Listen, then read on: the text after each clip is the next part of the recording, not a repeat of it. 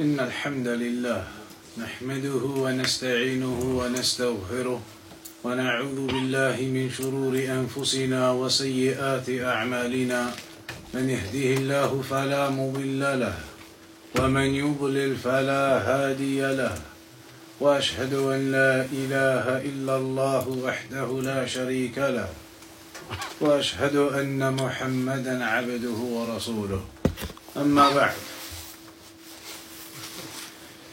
So last time we started the chapter باب ما جاء أن الغلو في قبور الصالحين يصيرها أوثانا تعبد من دون الله.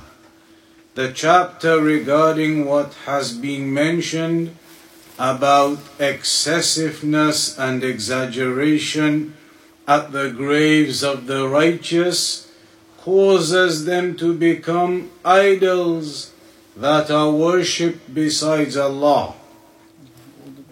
So this chapter, it is connected, as the Shaykh said, to the previous chapters that spoke about ghulu, excessiveness and exaggeration and going beyond the bounds.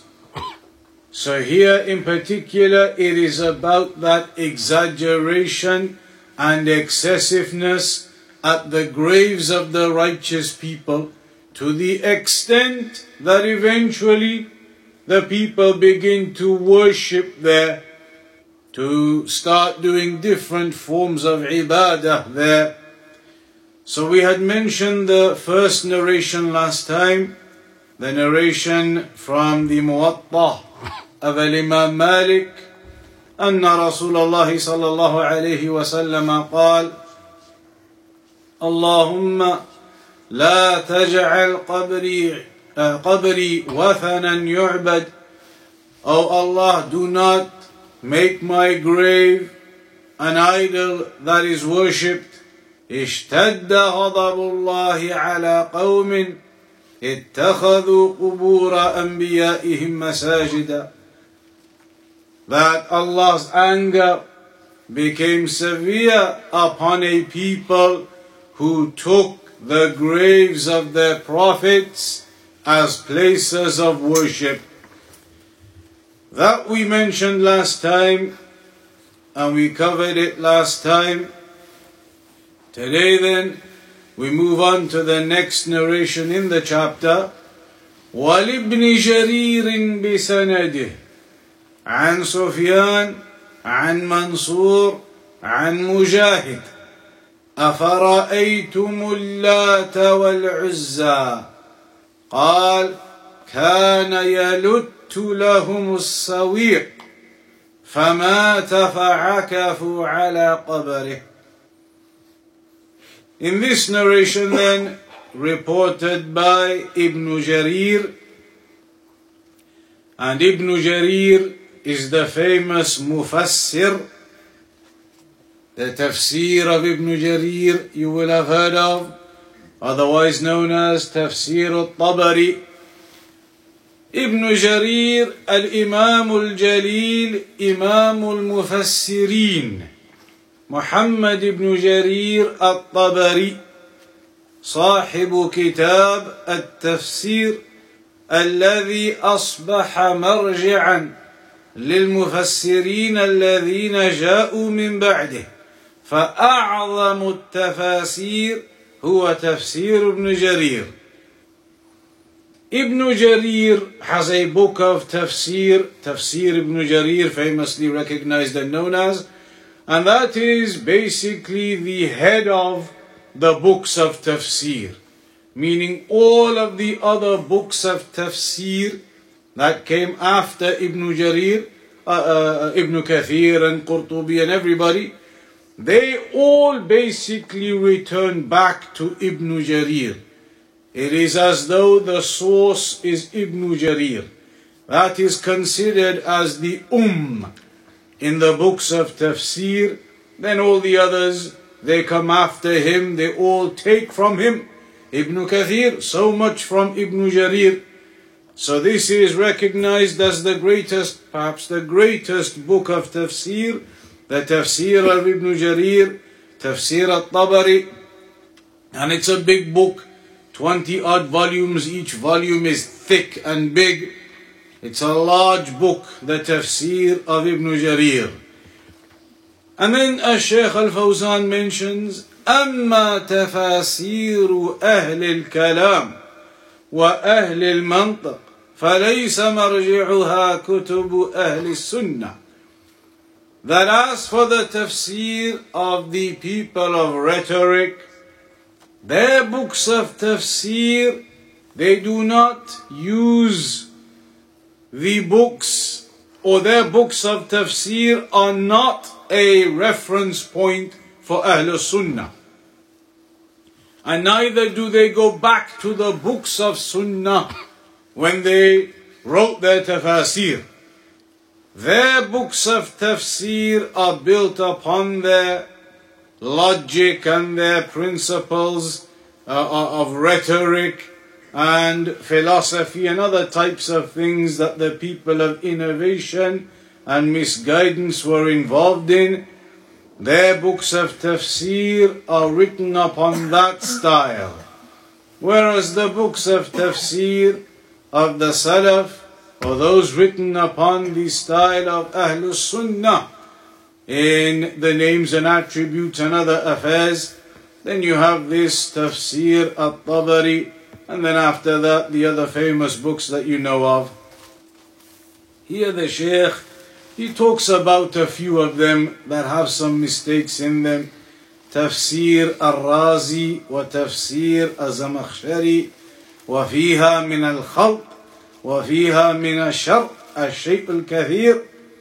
He says Tafsir al-Zamakhshari, there is a lot of error in that and a lot of evil in that from the incorrect that has been mentioned within it.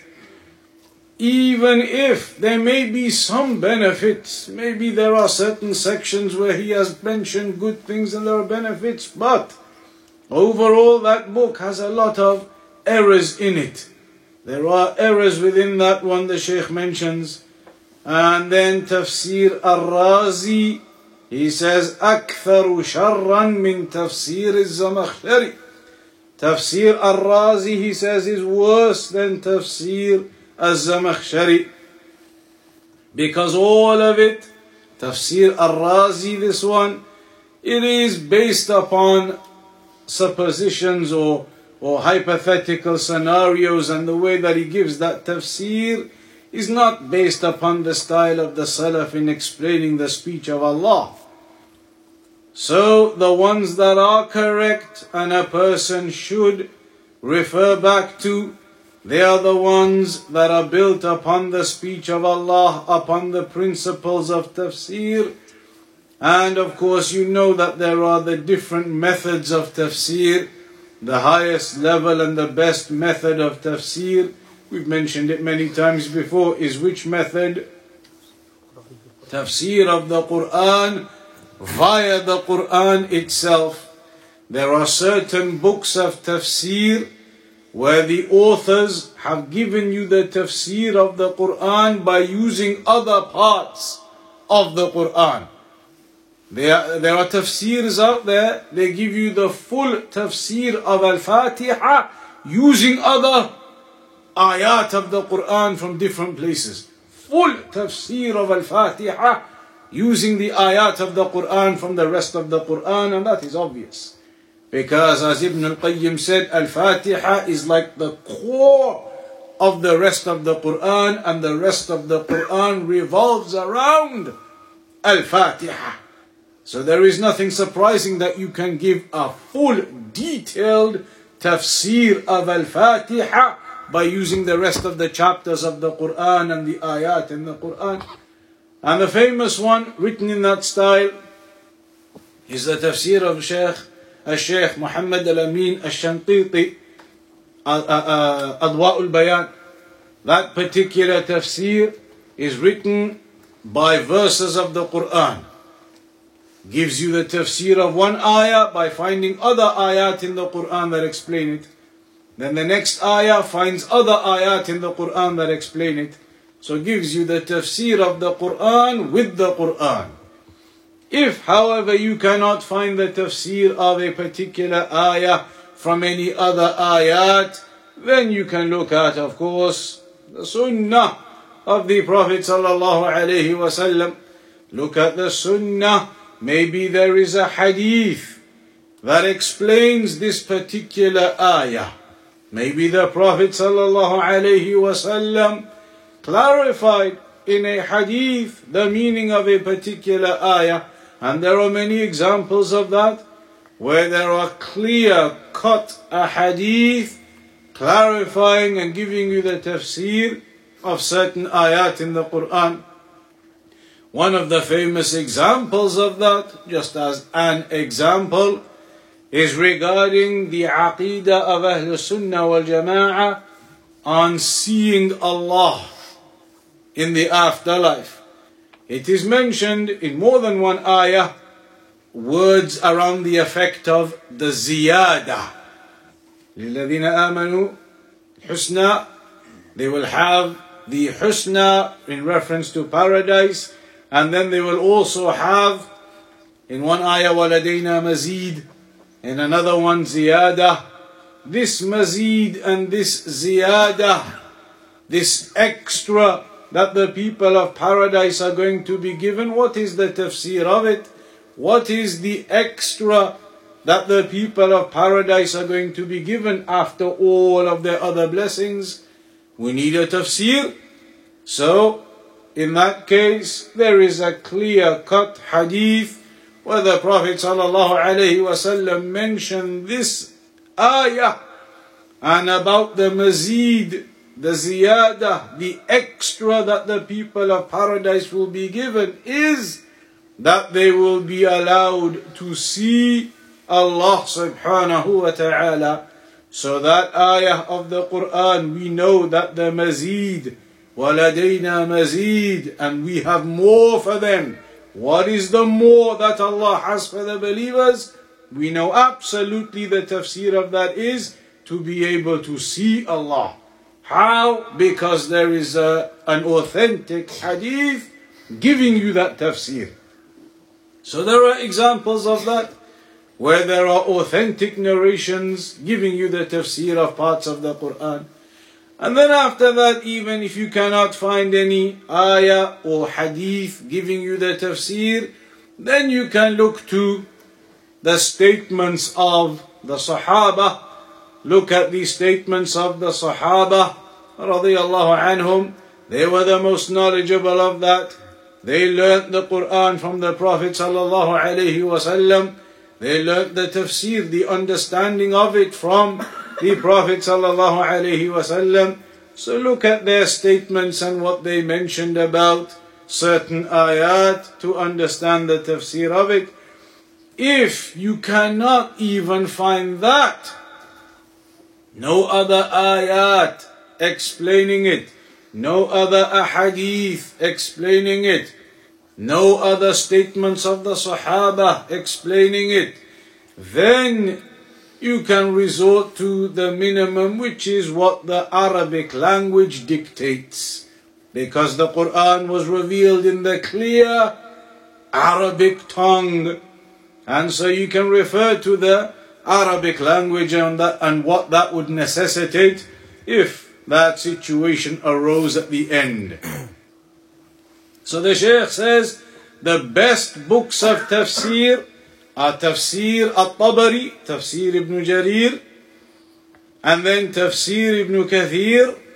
And both of those are big books. At-Tabari is a big book, 20 odd volumes. Ibn Kathir is a big book as well. It's a reasonably large tafsir. Some of the prints of it are 20 volumes too. وَكَذَلِكَ تَفْسِيرُ الْبَغَوِي, Al-Baghawi as well, a considerable tafsir.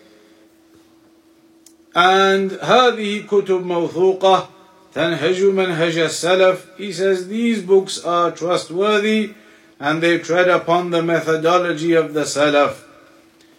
There are, of course, different types of tafsir. Some of the books of tafsir, they are written with a certain focus Other books of tafsir are written with a different focus.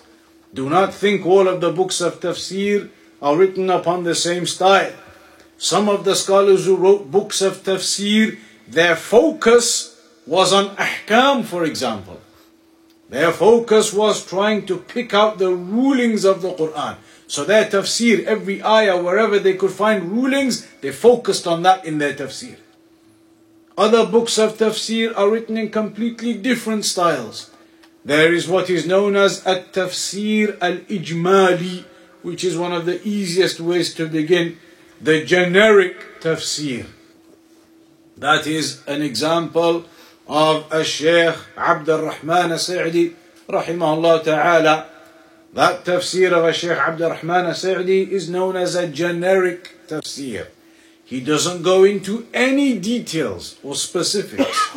Rather, what he does, every ayah, he gives you the general meaning of this ayah.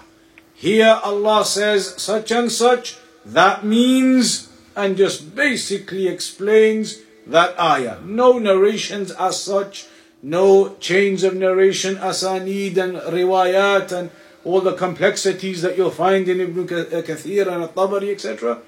Simple, straightforward. This ayah means this, that and the other. This ayah proves X, Y and Z. This ayah shows that such and such is haram. This ayah advises us that we need to do X, Y and Z. Simple, straightforward, general tafsir. That is one of the easiest ones to begin with that the scholars advise with because of that reason. And you will see, have a look at Tafsir as-Sa'di and then have a look at At-Tabari and you'll see the difference between them. You'll see the difference of how they are written. You could look at the same ayah in the Tafsir of as-Sa'di, you'll understand everything. Look at that ayah in At-Tabari, you won't understand a word. And the explanation in At-Tabari will be 10 pages long, in as-Sa'di it is 10 lines long. If that. So that's why the scholars, they advise always with knowledge on the whole, at-tadarruj. That you begin step by step. Nobody would say to you when you want to start learning tafsir, go by At-Tabari first. Or even Ibn Kathir. Even that, for a brand new beginner student, you may begin at a lower level than that even. So here the point was that this particular narration is reported by a chain of narration of Ibn Jarir, who reported it from Sufyan. Sufyan, of course, there are two famous Sufyans, Sufyan ibn Uyayna and Sufyan al-Thawri. And in this particular chain, al-Thawri, Sufyan al-Thawri is the one being mentioned. And then An Mansur ibn al-Mu'tamir and Mujahid ibn Jabr. And Mujahid is famous for what? He is one of the tabi'een, meaning the generation after the companions. Mujahid ibn Jabr. And what was he famous for?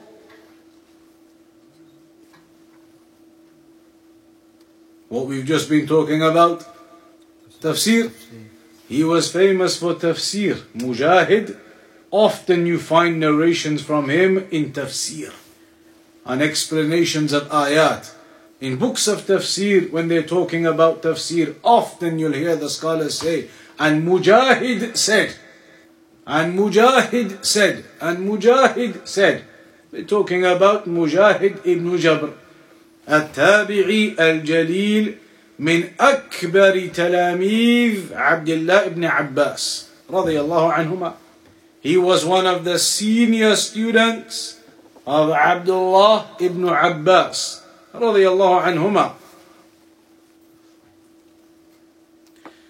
وهو الذي يقول, and he is the one who said, Mujahid, he said, عرضت المصحف على ابن عباس من أوله إلى آخره أقف عند كل آية. Mujahid said, I basically went through the whole Quran with Ibn Abbas, ayah by ayah. That I would stop at every ayah, أسأله عن معناها, and I would ask him about the meaning of it. I went through the whole Quran with Ibn Abbas and I would stop at every ayah asking him about the meaning of it. هذا هو مجاهد بن جبر من أكبر أئمة المفسرين ومن أكبر تلاميذ عبد الله بن عباس رضي الله عنهما. So he says, this is Mujahid now saying about the ayah أَفَرَأَيْتُمُ اللَّاتَ وَالْعُزَّى. Have you seen Al-Lat and Al-Uzza?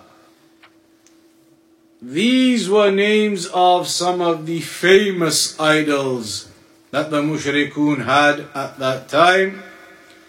Al-Lat was an idol in Ta'if.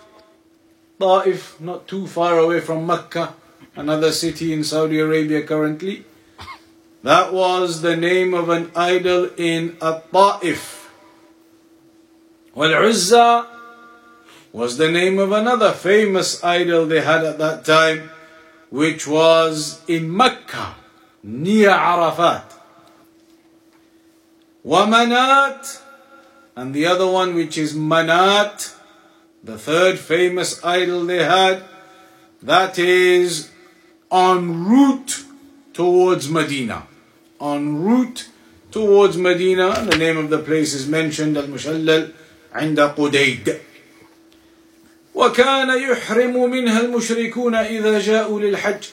And this particular place, Al-Mushallal, next to Qudayd, en route from Medina, the mushrikun, when they used to come en route and they got to this location where this idol was, that's where they used to make their ihram to go into Hajj.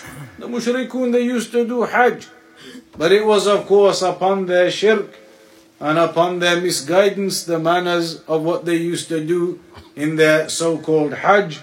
From amongst their shirk in their Hajj, they used to say in the Talbiyah, لبيك اللهم لبيك لبيك لا شريك لك لبيك إلا شريك هو لك تملكه وما ملكك. In the Talbiyah they would say لبيك اللهم لبيك, that, oh my Lord, I am here in your service. لبيك لا شريك لك لبيك, I am here in your service and you have no partners, except for a partner maybe you do have, but you control him, he does not control you. So they affirmed partners to Allah subhanahu wa ta'ala in their Hajj, affirming shirk whilst doing their so-called Hajj. So they would do their ihram at that location. And he says here, وَكَذَا قَالَ نعم. So he mentioned, قال كان يلت لهم السويق فمات فعكفوا على قبره. This is one of the explanations of what Al-Lat was. There are two different opinions. One of the opinions of what Al-Lat was, they say he was a man who used to cut out the siwak that you use for your teeth. He used to cut that and give it to the Hujjaj. And in some narrations in the books of Sirah, etc., they mention he used to do more than that. He used to get food on plates and give it to the Hujjaj. So it's mentioned he was a man who was in service of the people. That he used to give them siwak and he used to get food on plates and hand it to them. That is one of the narrations mentioning what, in fact he mentions, the Shaykh says, كان هذا الرجل يعمل هذا العمل من أجل إطعام الناس, يعني يحسن إلى الناس فأحبوه وتعلق قلوبهم به لأنه يبذل الطعام فلما مات عكفوا على قبره حتى صار وثنا. Mentions here, the Shaykh says as well about the food, that he used to provide food for the people and provide the siwak for the people. So he was in the service of the Hujjaj, and so he became a man that was beloved to the people. He became a man who was beloved to the people. And so when he died, they began sitting at his grave, and the same process started that occurred at the time of Nuh alayhi salam. When they eventually went to the graves, the same process began at his grave. And they began to exaggerate at his grave up until eventually his grave became like a shrine that they were worshipping at besides Allah. That is one opinion regarding Allat. From Latta Yaluttu, Allat, the one who used to cut out the siwak for the Hujjaj. The other opinion is that Allat doesn't have a shadda on the ta. It is not Allat. It is just Allat. No shadda on the ta. And upon that meaning it was just a rock. There are some explanations of that too. But this is the famous one, Allat. And they mentioned that this was from Latta Yaluttu, the man who used to give them siwak and used to help the Hujjaj. So he became beloved to them, and when he died, they began doing i'tikaf at his grave. And then one thing led to another until they went into ghulu and began worshipping at that grave besides Allah. وكذا قال أبو الجوزاء عن ابن عباس كان يلت السويق للحاج. And similarly it's mentioned Abu al-Jawza, Sufyan ibn Abdullah al-Rabi'i, mentioned the same thing in the explanation of what Allat was, that it was the name of a man who used to give the siwak and the food etc. to the Hujjaj.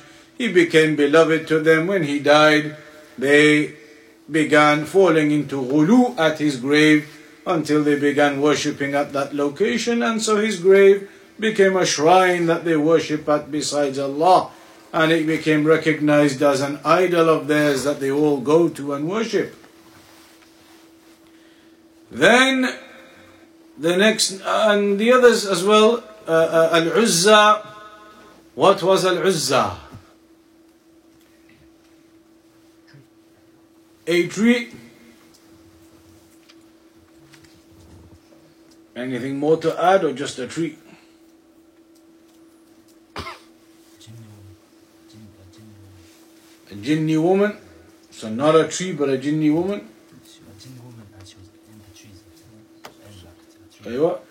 So they mention in some of the books of tafsir, in Sirah, etc., that there were 3 trees. 3 trees, and they had put curtains around those 3 trees to make it like an inner area, then covered by the cloth all the way around this triangular formation of the 3 trees, clothed around.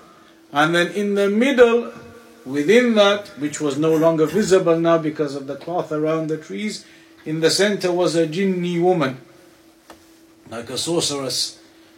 And so when the Prophet ﷺ sent one of the companions to go and destroy Al-Uzza, he went and chopped down the trees. Chopped down the trees and came back. And the Prophet ﷺ said to him, "Ma fa'alta shay'an." You haven't done anything. So then he went back, because he thought he destroyed the idol, went and chopped down the trees. That's where they used to go, to this shrine with the trees and the cloth. He chopped them all down. Came to the messenger said to him, "You didn't do anything." So then he went back. And when he went back, that's when he realized about the sorceress or the jinni woman inside of that compound, inside of that thing. And then he killed that jinni woman, and then that's when Al-Uzza was considered to have been destroyed. And then Manat as well, they mention it was a type of rock where they had certain engravings on it. Those are 3 of the famous idols that they used to worship.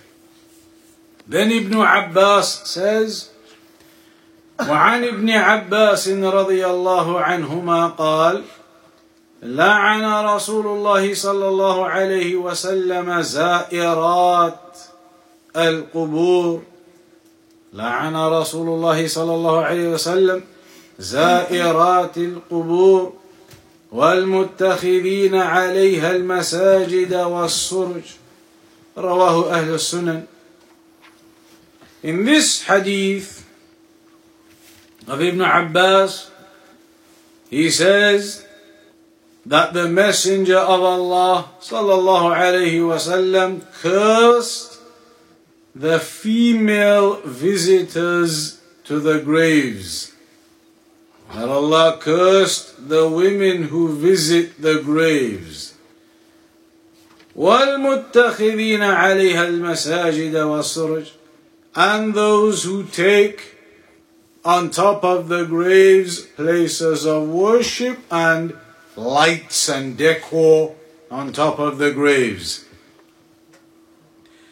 So here the first part of the narration is on that topic we touched upon a few weeks ago, that the messenger said, or that the messenger sallallahu alaihi wasallam cursed women who visit the graves. Al-Shaykh Al-Fawzan says, فدل هذا على تحريم زيارة النساء للقبور. This narration as it stands is a clear proof upon the impermissibility of women visiting the graveyards. The messenger cursed the women who visit graveyards, it says. So upon the apparent of this narration, it is a clear-cut evidence upon the impermissibility of women visiting the graveyards. And that is the opinion of a large amount of scholars. The Shaykh even says here, the jumhur of the scholars, that the majority of them, they have the opinion that it is impermissible for women to visit the graveyards. The scholars, they said, لأن المرأة ضعيفة فإذا رأت قبر قريبها من ابنها أو أبيها أو أخيها أو زوجها فإنها لا تملك نفسها من النياحة ومن الجزع. The scholars, they said, because a woman is weak, and so if she sees the grave of her relative, perhaps her own son, or her own father, or brother, or husband, then she will not control herself from falling into a niyaha, that type of screaming and saying words that are from the words of jahiliyyah, and that is from the major sins, screaming and losing control of yourself and saying words that are from the words of jahiliyyah. وَمِنَ الْجَزَعِ, and that a woman would not control herself from falling into al-jaza', which is like like depression and extreme sorrow and extreme grief. But a woman would fall into all of these types of affairs. So that is one of the reasons the scholars said that perhaps the messenger told us that the curse is upon the women who visit the graves. Maybe that's one of the reasons they've been prohibited from visiting the graves.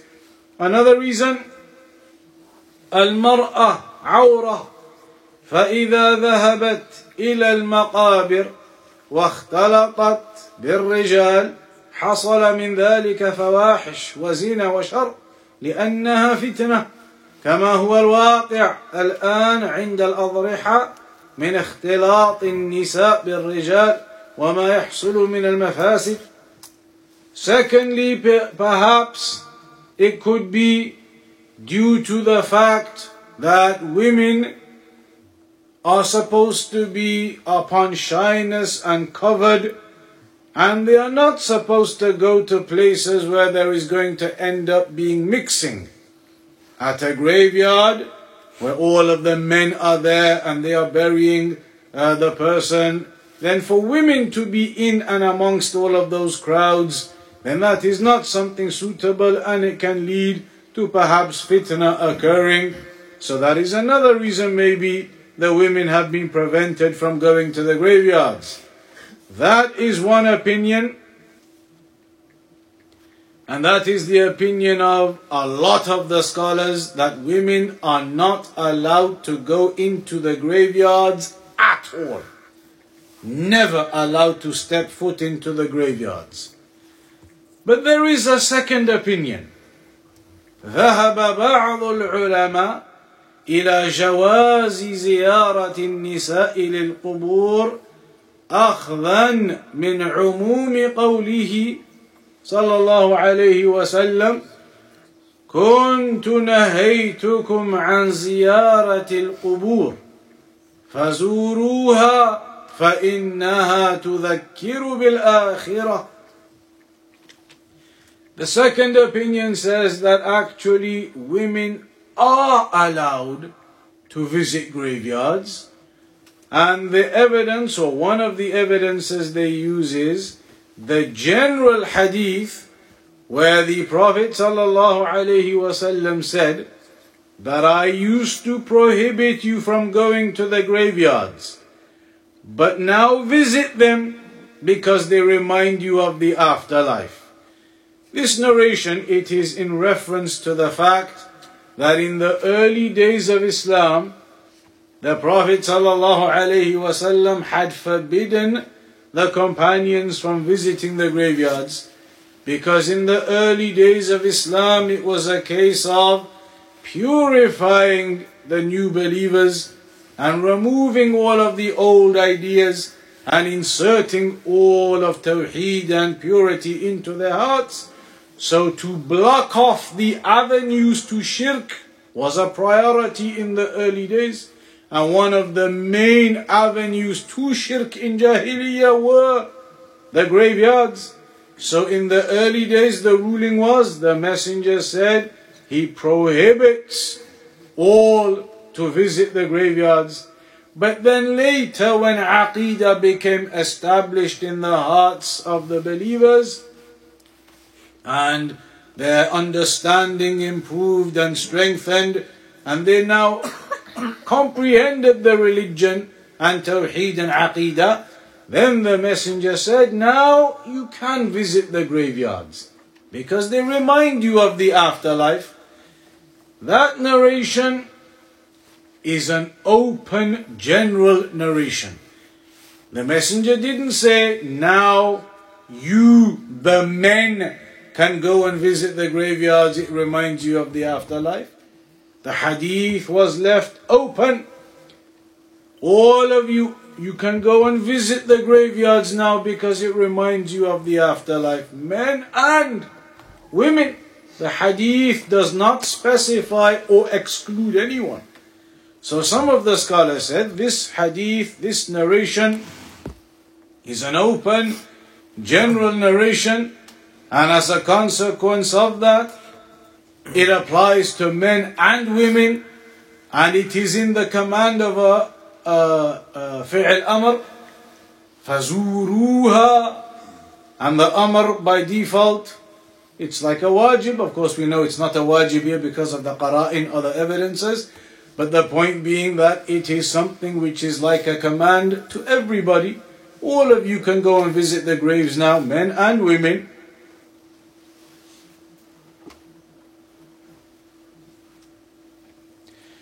There is another narration they use as well to say that it is permissible to go to the graveyards for the women. There is a hadith of Aisha radiyallahu anha in Sahih Muslim, where she said, or she asked the Prophet sallallahu alaihi wasallam, that what should I say to them? Meaning the inhabitants of the graves. Meaning if I visit the graveyards, what am I supposed to say there? ما أقول لهم يا رسول الله فعلمها الدعاء ولم ينهها عن الزيارة. When Aisha radiyallahu anha asked the Prophet sallallahu alayhi wasallam, what do I say? if I go there. In the hadith in Muslim, the messenger taught her the dua to be said. I never said to her, but wait, you can't even go in the first place. As a woman, you're not allowed to go in the first place. The messenger didn't say that to her. He didn't prohibit her. She was asking, what do I say when I go there? And the messenger just told her what to say, therefore affirming her going to the graveyard and then saying what he had taught her. That is another clear evidence in Sahih Muslim indicating that there is no absolute prohibition upon women visiting the graves. If there was, when Aisha asked that question, she would have just been told that as a woman you can't go anyway. As a woman you are not allowed to visit the graveyards anyway. But the messenger said no such thing. She asked the question, he simply answered her, told her the dua that you say. Therefore, affirming that it's okay for her to go. She can go and visit and she can say this dua. And also, there is a narration in Al-Bukhari and Muslim about a woman, المرأة التي كانت تبقى عند قبر, where a woman, she used to stay next to a grave,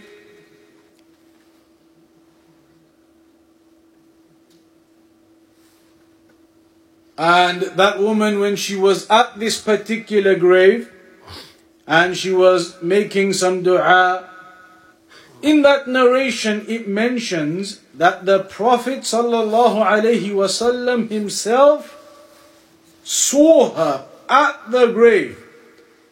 شاهدها عند القبر ولم ينهها. He saw her at the grave, and in the narration there is no mention of him telling her that she needs to leave. It's impermissible for her to be at the grave, haram for her to be there, nothing. No mention in that narration of the messenger telling her to leave that place. And if it was haram for her to be there, certainly the messenger would have told her, you need to leave. So that is an example in Bukhari and Muslim where the messenger saw a woman at the grave and did not tell her that she needs to go and leave.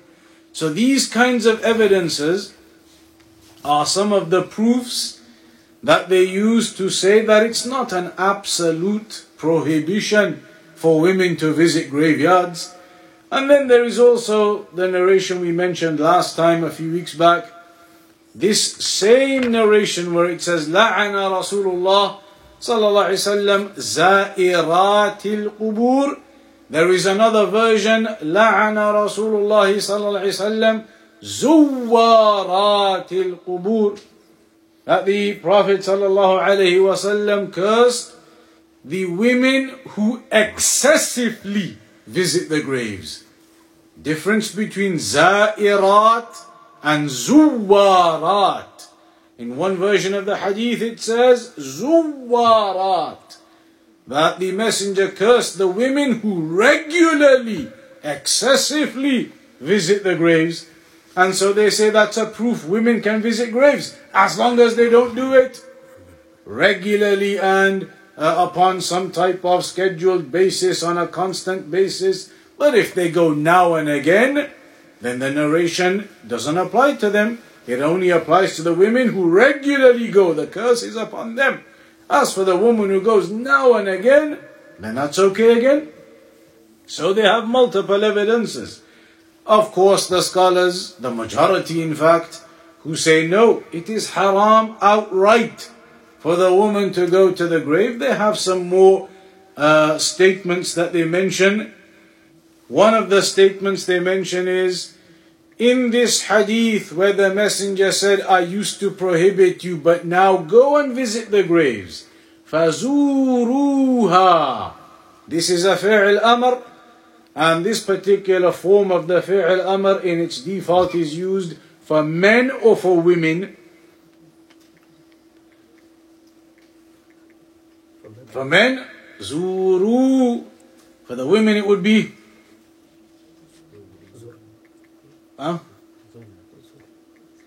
zurna. Zarna. We carry on, we're going to end up in a different language. So, Zuru is the masculine version. They said, look, that means the Prophet ﷺ was addressing the men. He was addressing the men because Zuru هذا الخطاب للرجال وخطاب الرجال لا تدخل فيه النساء. Zuru is the masculine version of the verb, indicating the messenger was addressing only the men, not the women. But that is not a strong argument, because the default, as it's known from the principles, in many narrations, the verbs used are masculine versions, the versions that you would use for males. But even if the hadith addresses men, or an ayah addresses men, the default is that women are also included, unless there is an evidence to specify that it is definitely only for the men.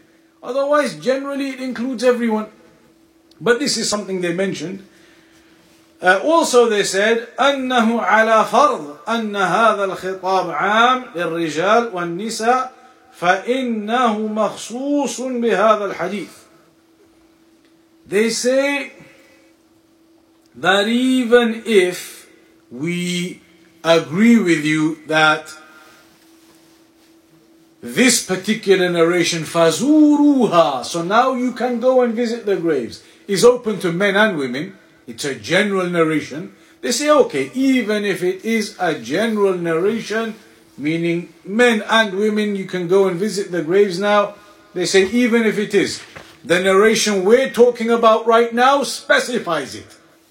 Because the one we're talking about right now, Ibn Abbas, لَعْنَ Rasulullah زَائِرَاتَ الْقُبُورِ, that the messenger cursed the women who visit the graves. So even if the Zuruha was open to everyone, the fact that the messenger then told us in another narration that the curse is upon the women who go, it therefore proves that the women are excluded and only the men are intended. That's another one of their arguments, to say that only women are allowed, only men, are allowed to visit and women are not. But like we said, the other scholars, they have multiple evidences as well. One of them about Aisha radiallahu anha that we mentioned, when she went to visit the grave of her brother Abdul Rahman. But then how are they going to reply to that? Aisha radiallahu anha went to visit the grave of her brother Abdul Rahman. Clear proof that women can go. How are they going to reply to it? They say it's possible محمول على أنها لم يبلغها النهي ولو بلغها النهي لم تكن لتخالف رسول الله صلى الله عليه وسلم. They say maybe, and again it's a possibility, but it's not a strong evidence. They say maybe Aisha radiallahu anha was not aware of the hadith or the point of the curse being upon women who visit graves. Maybe she didn't know that narration, and so she went and visited. But that doesn't apply, because in the hadith in Sahih Muslim, she asked the messenger, what do I say? And the messenger told her the dua. So overall, what appears to be the case, well, firstly, according to Shaykh al-Fawzan, what appears to be the case, he says, بناء على ذلك فالقول الصحيح الراجح. According to Shaykh al-Fawzan, he says the strongest and correct opinion is منع النساء من زيارة القبور، وإن كان بعض الباحثين في هذا العصر أظهر هذه المسألة وكتب فيها وأباح للنساء زيارة القبور، فهذا قول مرجوح ولم يأتي بجديد، وإنما أثار هذه المسألة فقط. ولا يجوز لطالب العلم أنه يتتبع المسائل الغريبة ويذهب يثيرها من جديد ويبعثها على الناس من جديد لما يترتب على ذلك من المفاسد. So here, in essence, what is happening is a refutation upon us right now for what we've done. As Shaykh Al-Fawzan, in his opinion, he says, the strongest is that women should not visit the graves. Women should not, women are prohibited from visiting the graves. He says the strongest opinion is that women are prohibited from visiting the graves. And he says even though there are some researchers these days who have looked into this issue and they've brought it out amongst the people, and they have highlighted in that it is permissible for women to go to the graveyards. That opinion is not the strongest opinion, he says, and those researchers have not brought anything new. There's no new evidence or new discussion they've managed to bring. And it's not permissible, the Shaykh says, for students of knowledge, and as a principle generally this applies, it is not permissible for students of knowledge to follow up strange or to follow up rare or one-off types of issues and look into them and bring them to the fore and spread them amongst people. Meaning topics that are not mainstream. Topics that are rare, one-off topics here, one-off topics there. And they're not really the core of the topics or the core of the subjects and the core of the evidences. They are one-off little points here, little points there. Those kinds of things, the Shaykh says, it's not befitting for a student to drag all of those things out and present them to the people and cause confusion amongst the people. Okay, then what about that little evidence over there and that little evidence over there? What about those then compared to all of this, and cause a bit of issue amongst the people when the overall issue has been clearly highlighted. And according to the Shaykh here, the issue is clear that women are prohibited from visiting the graveyards. But as you know, some of the scholars like Shaykh Al-Albani takes this other opinion that it is permissible for women to go if it's on a rare occasion, now and again, and they are fully covered and there is no fitna and they themselves are able to control themselves with all of those types of factors in place, that a woman, if she went occasionally, that it would be permissible. But you can see here, as Shaykh Al-Fawzan says, it is impermissible absolutely. So then what does the narration say? زائرات القبور والمتخذين عليها المساجد والسرج. That the curse is also upon those who take places of worship on top of graves, and they put lights and adornments on top of the graves. فالمراد بذلك إضاءة المقبرة بالأنوار. And so putting lights and lanterns and all these types of things on top of the graves, then that is impermissible to lighten up the graveyard with lights and lanterns and candles all on top of the graves and around the graves. That is impermissible to do, because that is a means to opening up excessiveness and exaggeration at the graveyards again. And so it can open up the door to shirk by beautifying the graveyards in this way, lanterns and lights and candles and all these things, beautifying the graveyard and opening up the doors to possible shirk, step by step, eventually leading to it.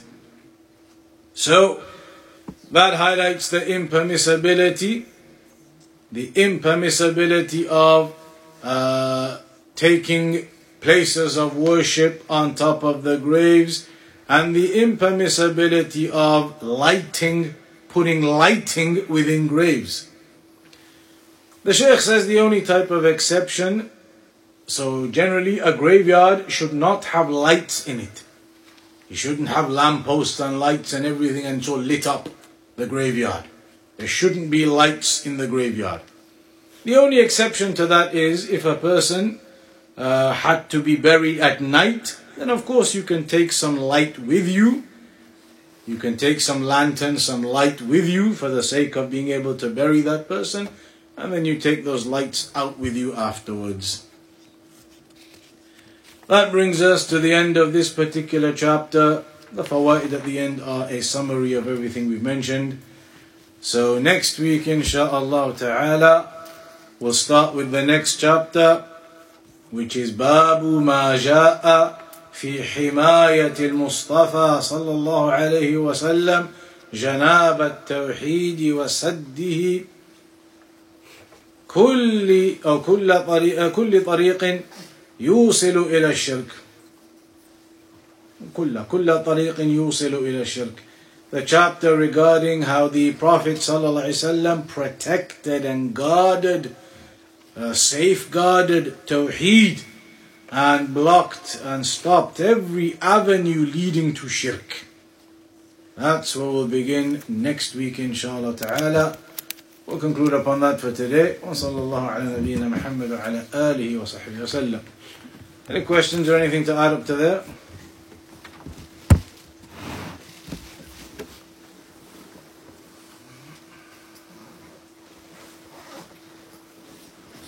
We'll start with a question, not related to the lesson.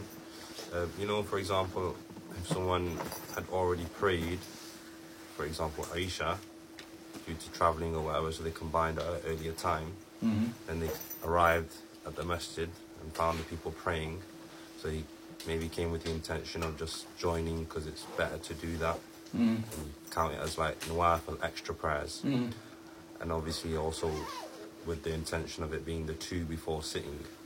But let's say you, are you supposed to pray all, they're praying Isha, so you have to pray four. You can't just pray. So if somebody, for example, was on a journey at Maghrib time, they are still on a journey somewhere, so maybe they've gone out of Manchester far away, they're coming back, and at Maghrib time they are still 50 miles away yet somewhere, so they pray Maghrib and Isha, and then that final 50 miles they make it up and they get to the mosque at Isha time. So they've already prayed their Maghrib and Isha whilst they were still journeying. Done. You arrive at the mosque now, they are praying Isha, you already prayed your Isha. But as the jama'ah is going on and you come into the mosque, then you're not supposed to sit. You join in with the jama'ah. Joining in there, the best way is to join in with an intention of 4. Nafil, you've already prayed your Isha, 4 supererogatory raka'at. It's possible somebody could argue that what if the Imam is on the 2nd raka'ah or the 3rd raka'ah, so you make your intention for just 2 nafil and just pray the last 2 with him and that's it. But generally that isn't the best way, because إِنَّمَا جَعَلَ الْإِمَامِ لِيُؤْتَمَّ بِهِ.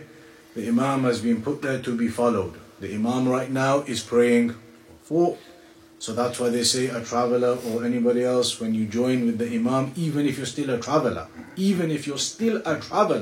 imagine somebody's just traveling through Manchester, they just stop to pray and they come in at Isha time.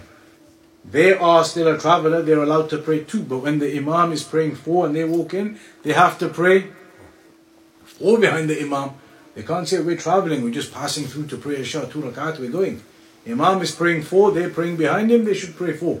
So the best way, if you're going to join, is to pray 4 intention, with the Imam doing the Isha of a 4 intention. With the 2 intention, then you're going to get into issues and differences and those types of things again. Anybody else? About the jinn human. In Surah Al-A'raf, ayah 27, إِنَّهُ يَرَاكُمْ وَهُوَ قَبِيلٌ مِنْ حَيْثُ لَا يَرَوْنَهُ. It means we cannot see them, but they can see us. No, occasionally we can see them. The jinn, they take different forms. They can take different forms, different appearances. It is possible this particular one had some different appearance and she was visible and seen and he killed her. Because they can take appearances of animals, they can take appearances of humans, they can take different appearances, so they could be visible at times. Snake. Snake. Anybody else? Quick question. When you bury somebody in the grave, I have seen, like in Pakistan, they dug it like 5 foot, 6 foot, and then they on top they put some slabs or any wood or kind. But then they put the soil on top of that. Yeah, and here nowadays is quite deep, maybe 10 foot down, and they just put the coffin in there. Then on top they just put the mud on it. When you dig a grave out, it's not just one hole. You're supposed to have within the grave the lahad. The lahad is a hole within the hole. So you dig out the overall grave. Then there are two methods. Either you can dig out another hole in the ground. So you have the large grave dug out. Then a smaller section you dig out further in the center, where the body's going to go into. So that section is dug out even further, then around it is dug out to, around it overall maybe up to 6 feet or whatever. Then that section in the middle down to 8 feet or something. Another couple of foot. That's where the body goes in, then they put the slabs or whatever on top and then the soil. Or you dig out the grave and then at the bottom to the side. You dig out to the side and the body goes into the side and then everything is buried on top. The lahad, as they call it. Lahad meaning something which is deviated away from the main angle or from the main area. So either it goes into the center, a central further hole that the body goes into, or onto the side. So that type of thing, generally from what you're explaining, is probably what they are trying to do. But here as well, it should be done in the same way. I mean, the coffin is not even a sunnah or anything to do, that you put a coffin around the body. And that's why maybe when they do it the proper way, make the lahad, then you put rocks and stones and things on top first, and then put the soil on top, and that preserves the body in there from animals digging out and things like that. Is that the purpose of the slab then? That's what they do now. That's to preserve it, and so it can't be dug out in any way easily. But the lahad, that's what should be done, in the center or at the side. Is there any position as well? What do you have to be like? Position is mentioned in the Sunnah about facing the Qibla, towards the Qibla, etc. I mean, it's lying down flat or lying down sideways, or when you put body in the grave. The only thing mentioned is that they should be facing towards the direction of the Qibla. Other than that, sideways, backwards, it's not really an issue. As long as they're facing towards that direction. Anybody else? Is it known the timings of these hadiths in regards to either allowing women to go to the graveyards or not? Is it known which hadith came first and which hadith was a bit later? For this many narrations, it won't be possible. And even if it was, the naskh is not something that is done. Abrogation is a last resort. And you wouldn't do it here. Some of these narrations are in Bukhari, Muslim, all types of things. There would be no such thing as abrogation on these narrations, even if the exact time periods were known. Because abrogation is the last resort. When you can't find any other way to explain something, then you say, okay, let's abrogate one of them with the other one. Because when you abrogate, it means you have to now cancel one of the narrations. And you don't want to be cancelling out any narration. That's a last resort. So on this case, there wouldn't be any abrogation in any case. Ustad, have there ever been any cases where the curse, which is like a major sin, has been abrogated? Allah alam. I have to search that to see if there's any example. Anybody else? Alright, we'll conclude upon that. Inshallah ta'ala, begin the next chapter next week, straight after Isha once again. Make sure you strive now, Ikhwan, into the winter. It's not easy to drag yourself out of the home, come out into the minus temperatures, but everyone needs to strive. Make sure you do it. I remember once in some of the other places and countries, it was minus 20 and the brothers were coming out to their lessons. But because here, Masakin gets to 0, gets to -1, -2, bit of frost on the car window screen, you can't sit there for 5 minutes to defrost it. It becomes a mushkila for people. So strive hard these days.